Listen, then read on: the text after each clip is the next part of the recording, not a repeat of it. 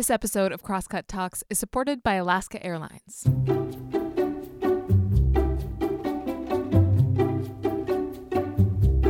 Hey, welcome to Crosscut Talks. I'm Mark Baumgarten, managing editor at Crosscut. Bad apples. We're used to hearing about bad apples in this country, often in cases of police misconduct. Faced with the brutality or criminality of a single officer or group of officers, we're encouraged not to judge other police against them. They are bad apples, we're told, and so there's no need to throw out the whole bushel. That argument, it appears, is becoming less and less convincing.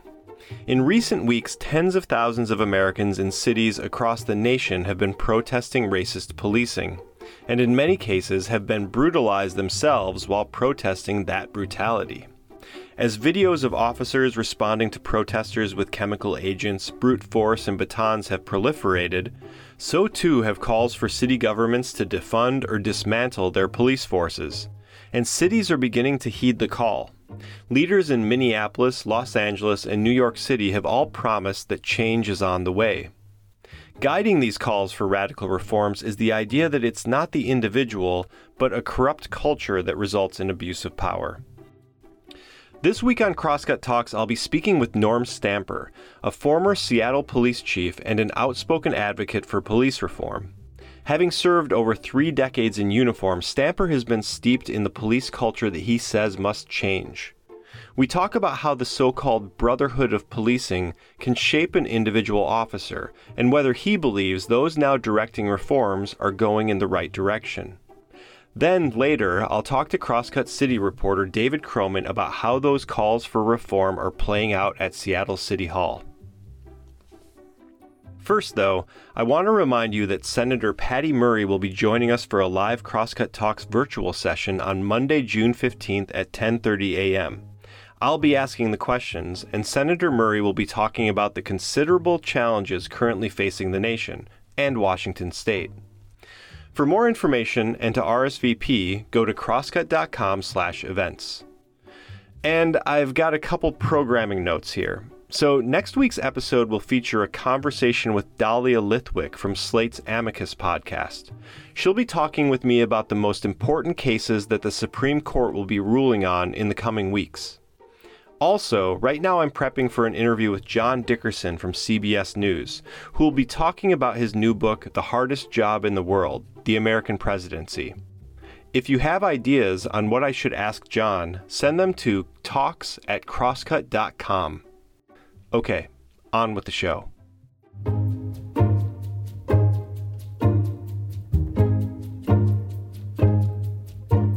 I'm speaking now with Norm Stamper. From 1966 to the year 2000, Norm was a police officer, first with the San Diego Police Department, where he served for 28 years, and then as chief of police in Seattle, where he oversaw the police response to demonstrations at the World Trade Organization's Ministerial Conference in 1999, also known as WTO. It was there that he oversaw the deployment of tear gas on protesters, an action he would later apologize for. In 2016, he wrote, To Protect and Serve, How to Fix America's Police, identifying the ills of the nation's police culture and prescribing a new course for law enforcement in this country. Norm, welcome to Crosscut Talks. Thanks. Good to be with you. So, there are 2 conversations that are happening right now. One is around the reforms needed in the way that police treat black people and other people of color. But there is another conversation about the way that police approach protests in general. And, I mean, you have experience with dealing with protests, to say the least. What's different about the way that police are approaching protests now versus the playbook that you inherited when you were preparing for the WTO? This is painful to admit, but what I'm seeing is essentially with room for exceptions and plenty of good examples to the contrary.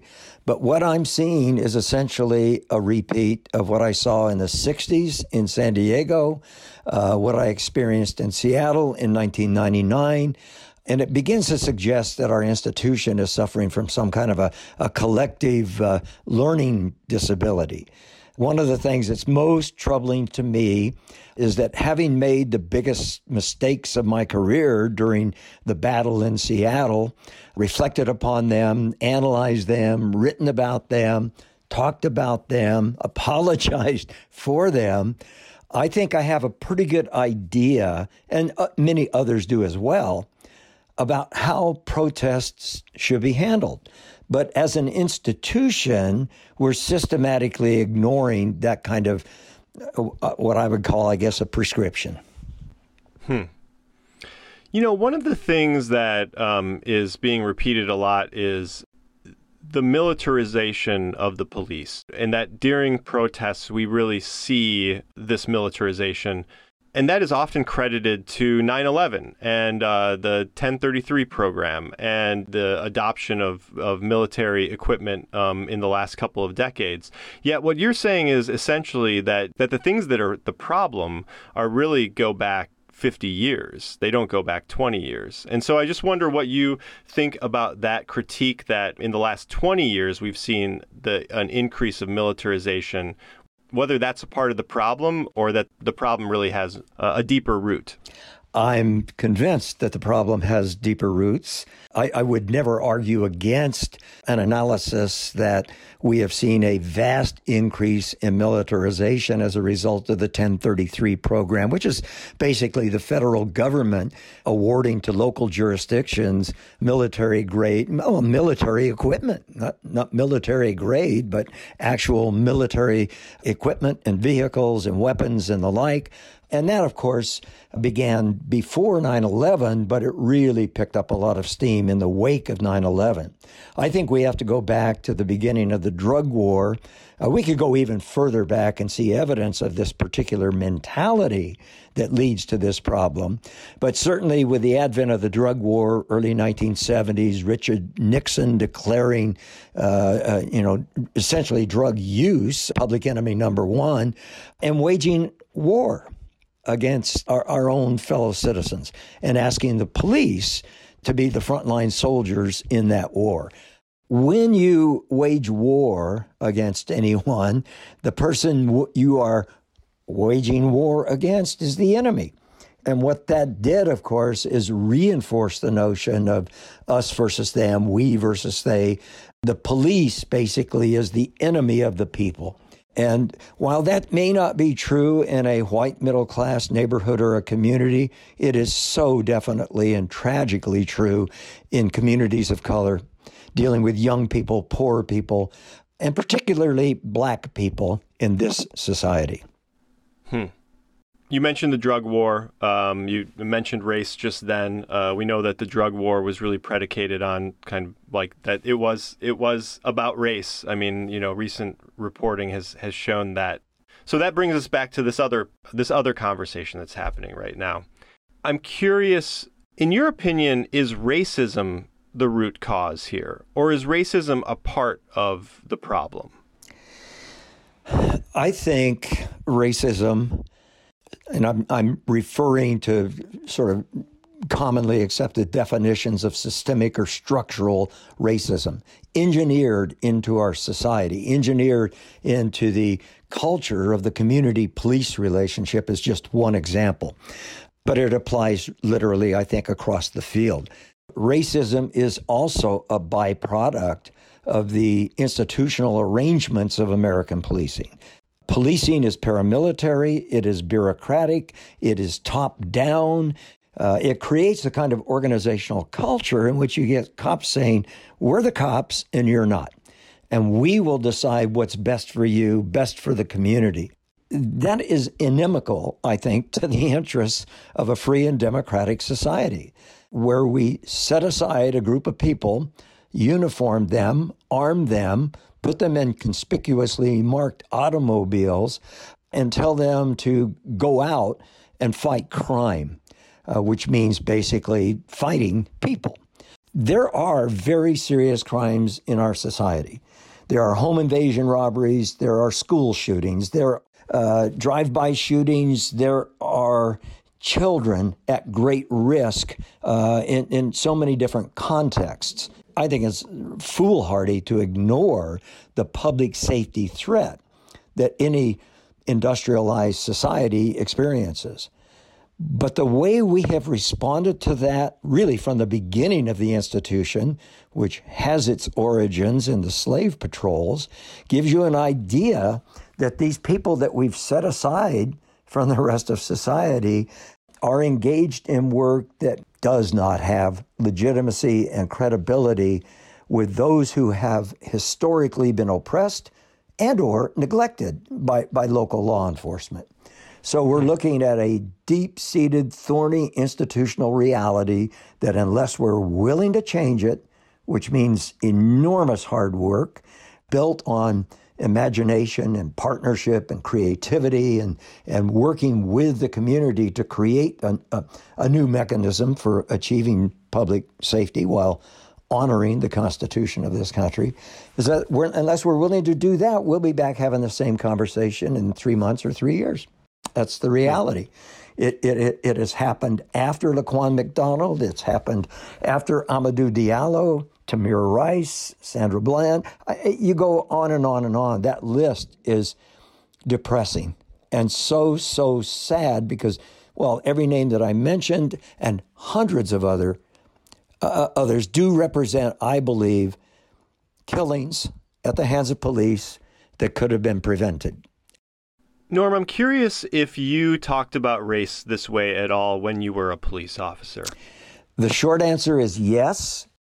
When I became a police officer, it was with the attitude that I'm going to be different, frankly, from the cops that I had seen, from some of the officers I had interacted with.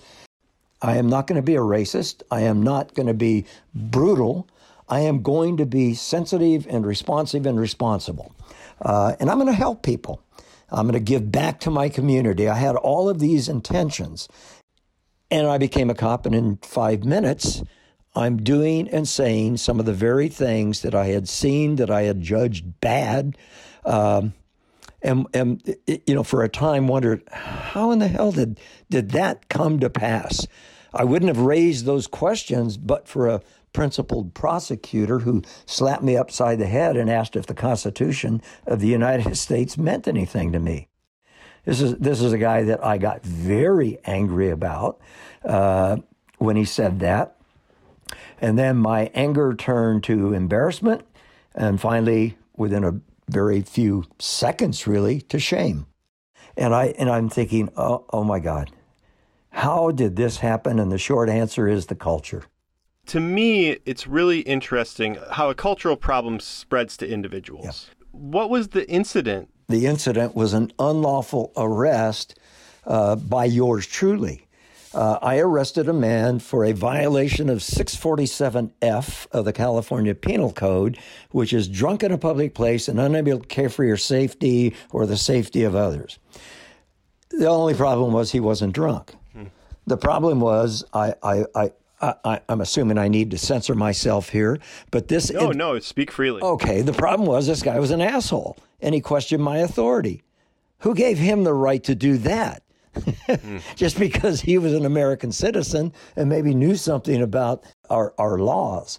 But I wasn't about law on that occasion. I was about redressing a personal grievance that I had against this guy because he challenged my authority, which meant that he challenged me. You see, it wasn't just the uniform and the badge. I had become the uniform and the badge and the gun and that conspicuously marked automobile. I was an embodiment of authority. So when he challenged me, it was an existential kind of thing. He was challenging my very identity. I had become a cop. And that's one of the gravest problems with the culture, is that we internalize authority and we ignore the value of learning to listen to our fellow Americans, of learning to collaborate, solve problems, fight crime, respond to all of the 911 calls, and generally do police work in a way that is designed to prevent problems, not cause them. And it's also, I think, important, Mark, to point out that this was 1966. Watts was the year before. Police across the country certainly up through Kent State and beyond, engaged in wartime, essentially wartime behavior. We had campus unrest, we had anti-war demonstrations, we had civil rights insurrections, and we had the police on the front lines of these pitched battles between government, if you will, and activists. It is there, for example, that I learned that if you don't have enough cops to clear this intersection or block this particular access to a certain sensitive venue, whatever the tactical challenge was, you would trot out tear gas and apply liberally. That sounds a lot like what happened at WTO. The biggest mistake of my career was to authorize the use of chemical agents, tear gas, against my fellow Americans, who are non-violent and indeed non-threatening. That's not a proud moment. I mean, I know what it's like if you don't have enough cops to handle something as really looks big and huge and momentous, but ultimately is in the moment non-threatening.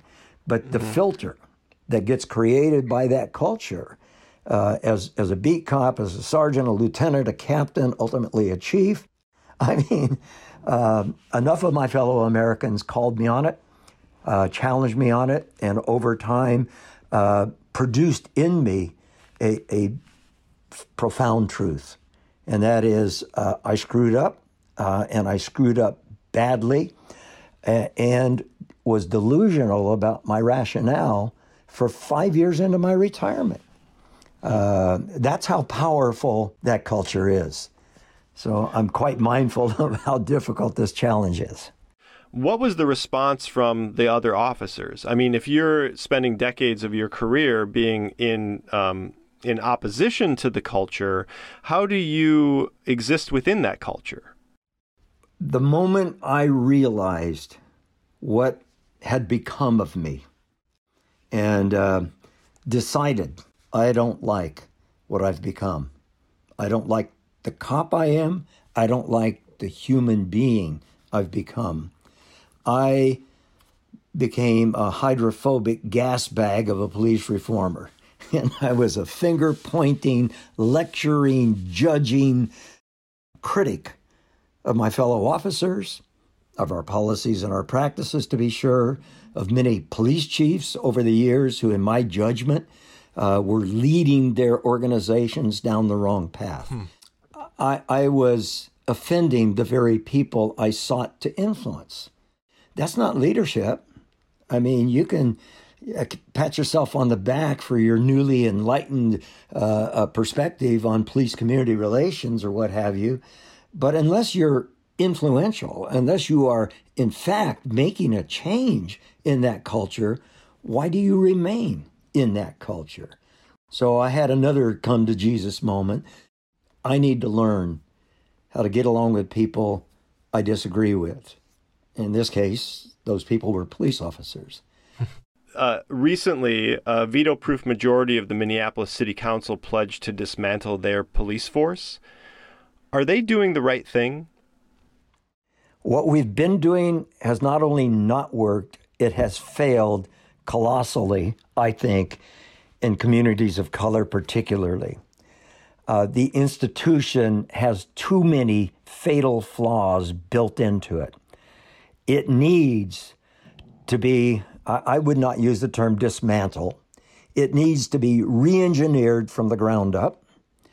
And it needs an authentic partnership of community and police coming together to actually conduct a comprehensive overhaul, not tweaking, not incremental reforms or improvements to this policy or that. I think it's vital that police and community get together to say, okay, our public safety model may work in a wealthy white enclave of this city or that, but it does not work for the majority of the people, and it certainly does not work. In fact, fails miserably those people who have historically suffered at the hands of oppressive, if not lethal, police practices. Symbolically, when Derek Chauvin put his knee to George Floyd's neck and held it there for almost 9 minutes. We saw everything I think we need to know about police-community relations in Black communities. If that is as disturbing to my fellow Americans as it is to me, then we will say, look, to the left, to the right, Republican, Democrat, reformer, traditionalist, we need to get together and recognize that what we've been doing is wrong and that it has created not merely an antagonistic relationship between community and police, people who historically, frankly, need us more than anybody else. It has made enemies of us.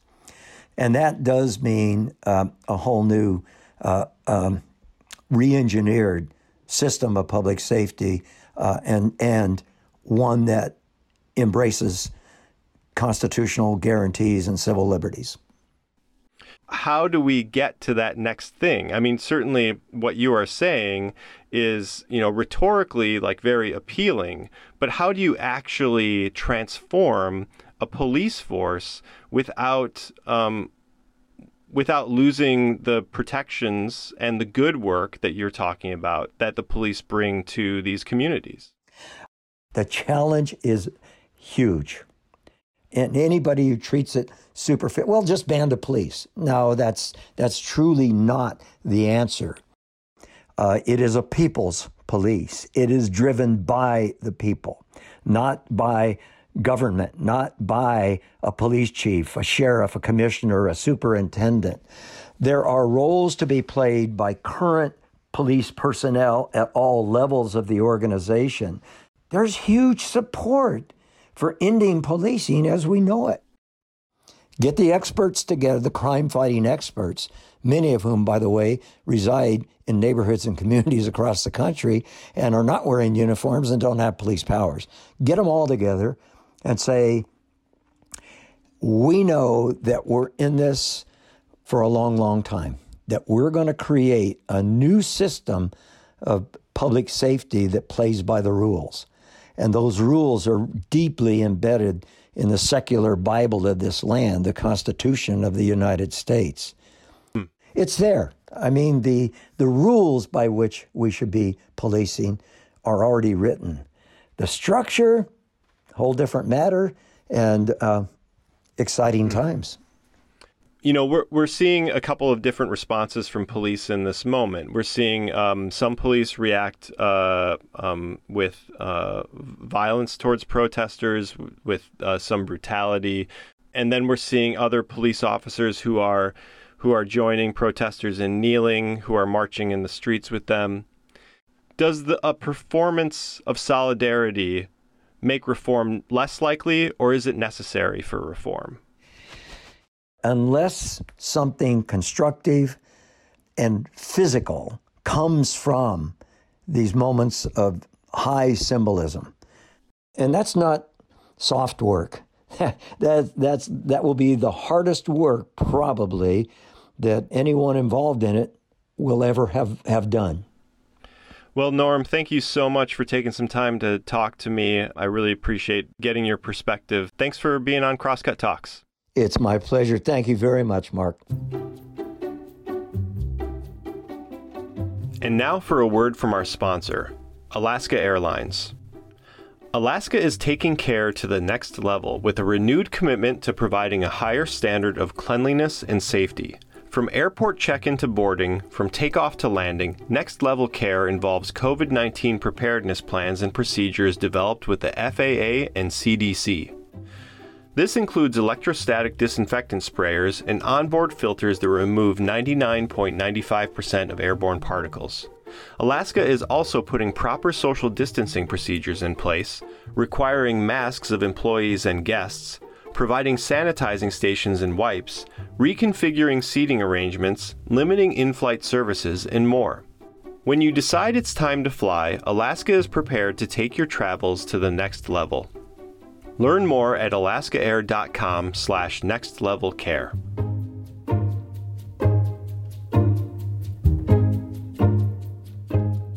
Welcome back to Crosscut Talks. I'm on now with David Kroman. David is our city reporter at Crosscut, and he's in the middle of covering what has been a very unusual last few days at Seattle City Hall. City council members are calling for some radical change. So, David, you write that 3 city council members have asked Mayor Durkan to consider resigning this week. Why exactly do they believe she should resign? I mean, the crux of their argument is that the police department and therefore her have not handled the protests very well. They point in particular to the use of tear gas and blast balls and rubber bullets and things like that, especially after last week when the mayor said that they would be not using tear gas anymore. And then 3 days later, they started using tear gas again. It's, putting Seattleites, both those protesting and those who live nearby, in danger. So you also note that council members are considering defunding the police. What does that look like? Well, we don't know yet. The conversations are early. I think it depends on who you ask. For a few of them, that looks like taking up to 50% of the Seattle Police Department's entire budget and moving it into community organizations, and specifically Black-led community organizations. I don't think that's what it means for all of them. But so the baseline that we know so far is an acknowledgement or an agreement between them that the Seattle Police Department and sort of policing in general is not working for some segments of the population, namely, Black people and people of color. What we're going to see is a conversation around, well, if not this, then what? There's a dollar amount attached to that for some people. I think no matter what, it will include cuts to the police department. But how deep those cuts are and kind of where that money would go instead is still an open question. So you write a little bit about the history of the police department's budget. So the budget you write is $407 million. Can you put that number into perspective for us? Like, how much money is that really in terms of city governance? So the city's entire budget is about $6.5 billion, but they only have, most of that budget goes towards things that they can't touch, like kind of basic services, facility upkeep, utilities. So they're really left only with about $1.5 billion in the general fund that on any given year they can rearrange and rebudget. Of that $1.5 billion, $407 million is significantly more than a quarter and nearly a third of that entire budget. So it's a vast, out of all of the departments, it is by far the largest in the general fund. And you said a little bit about how much of that budget some of the council members are wanting to move into other services. What are those other services? And are those things that police are doing right now that they shouldn't be doing? Is that the contention here? We'll see. I mean, you sort of hear a few different things. I mean, there's one argument just that as sort of other basic city functions have seen cuts or kind of floundered, things like the Seattle Police Department's budget has continued to go up. So, in that sort of framing of the issue, this could be seen as basically taking money from the police department and putting it towards other things that the city's already doing. But we're also hearing a lot of talk about investing in new things. So, investing in community-led organizations, Black-led organizations, as a sort of substitute for some of what the police department, in theory, is supposed to be doing. So the idea being, these communities may or may not have a very good relationship with the police department, and by sort of empowering people within those communities, a lot of the problems that right now are handled by the police department could maybe sort of be better dealt with within the community. And do we have any sense of what the police department thinks about these issues and these ideas? They haven't spoken very much about it. They've been fairly radio silent. I mean, Chief Carmen Best is clearly trying to walk a very tight line. It's one of the more difficult jobs in the city because she is serving at the pleasure of the mayor. So although she's not elected, she is sort of by nature a political appointee, and her performance reflects on the mayor, and then the mayor has to go back to the voters and get reelected. She is in some ways, in some indirect way, sort of answering to the voice of the voters. But she's also in charge of 1,300 police department employees, And so she has to be responding to them as well. And obviously, I don't think Chief Carmen Best, as a longtime police department employee, supports cutting 50% of the budget. She has talked a lot about acknowledging some of the issues within policing, especially around race. It'll be very interesting to see, in particular, I think, how she kind of walks that line. So back to the council, Seattle isn't really known for its quick process. Have you ever seen them move to action so quickly before in all the years that you've been covering the council? Very rarely. I think probably the answer to that is no. I mean, the contrast here is actually pretty remarkable when you contrast it with all of the work that the city has been doing over nearly the last decade to, quote, reform its police department. That they started this process in 2010 that has involved a lot of money, a very sort of slow process to introduce new policies and create these new systems to basically preserve the structure of the police department, but theoretically make it more accountable to the people that they are policing.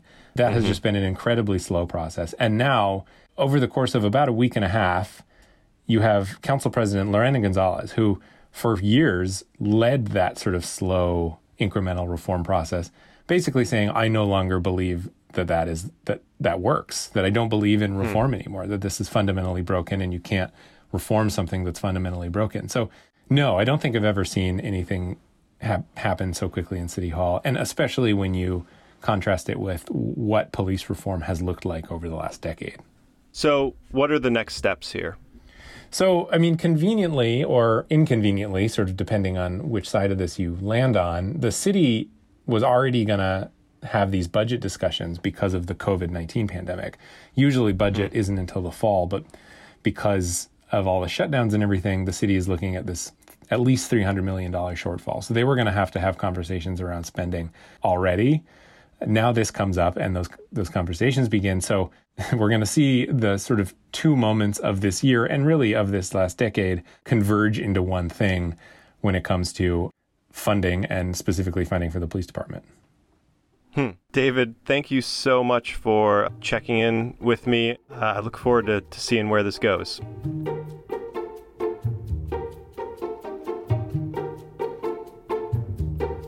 Thanks for listening to Crosscut Talks. This week's episode was engineered by Rusty Bacall and produced by Jake Newman. For more on the Crosscut Talks podcast, go to crosscut.com/talks. And if you like the show, please review us on Apple Podcasts. It really helps other people find us. For the latest political, environmental, and culture news from the Pacific Northwest, visit crosscut.com. Also, one last note. If you listened to last week's episode featuring Resmaa Menakem and Robin DiAngelo, and like me wanted to hear more about Resmaa's work, you should really check out his recent appearance on the podcast On Being with Krista Tippett. It's a really great conversation. Just search On Being on your podcast provider and find the episode for June 4th, 2020.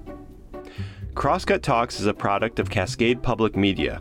I'm Mark Baumgarten. We'll be back soon with another episode.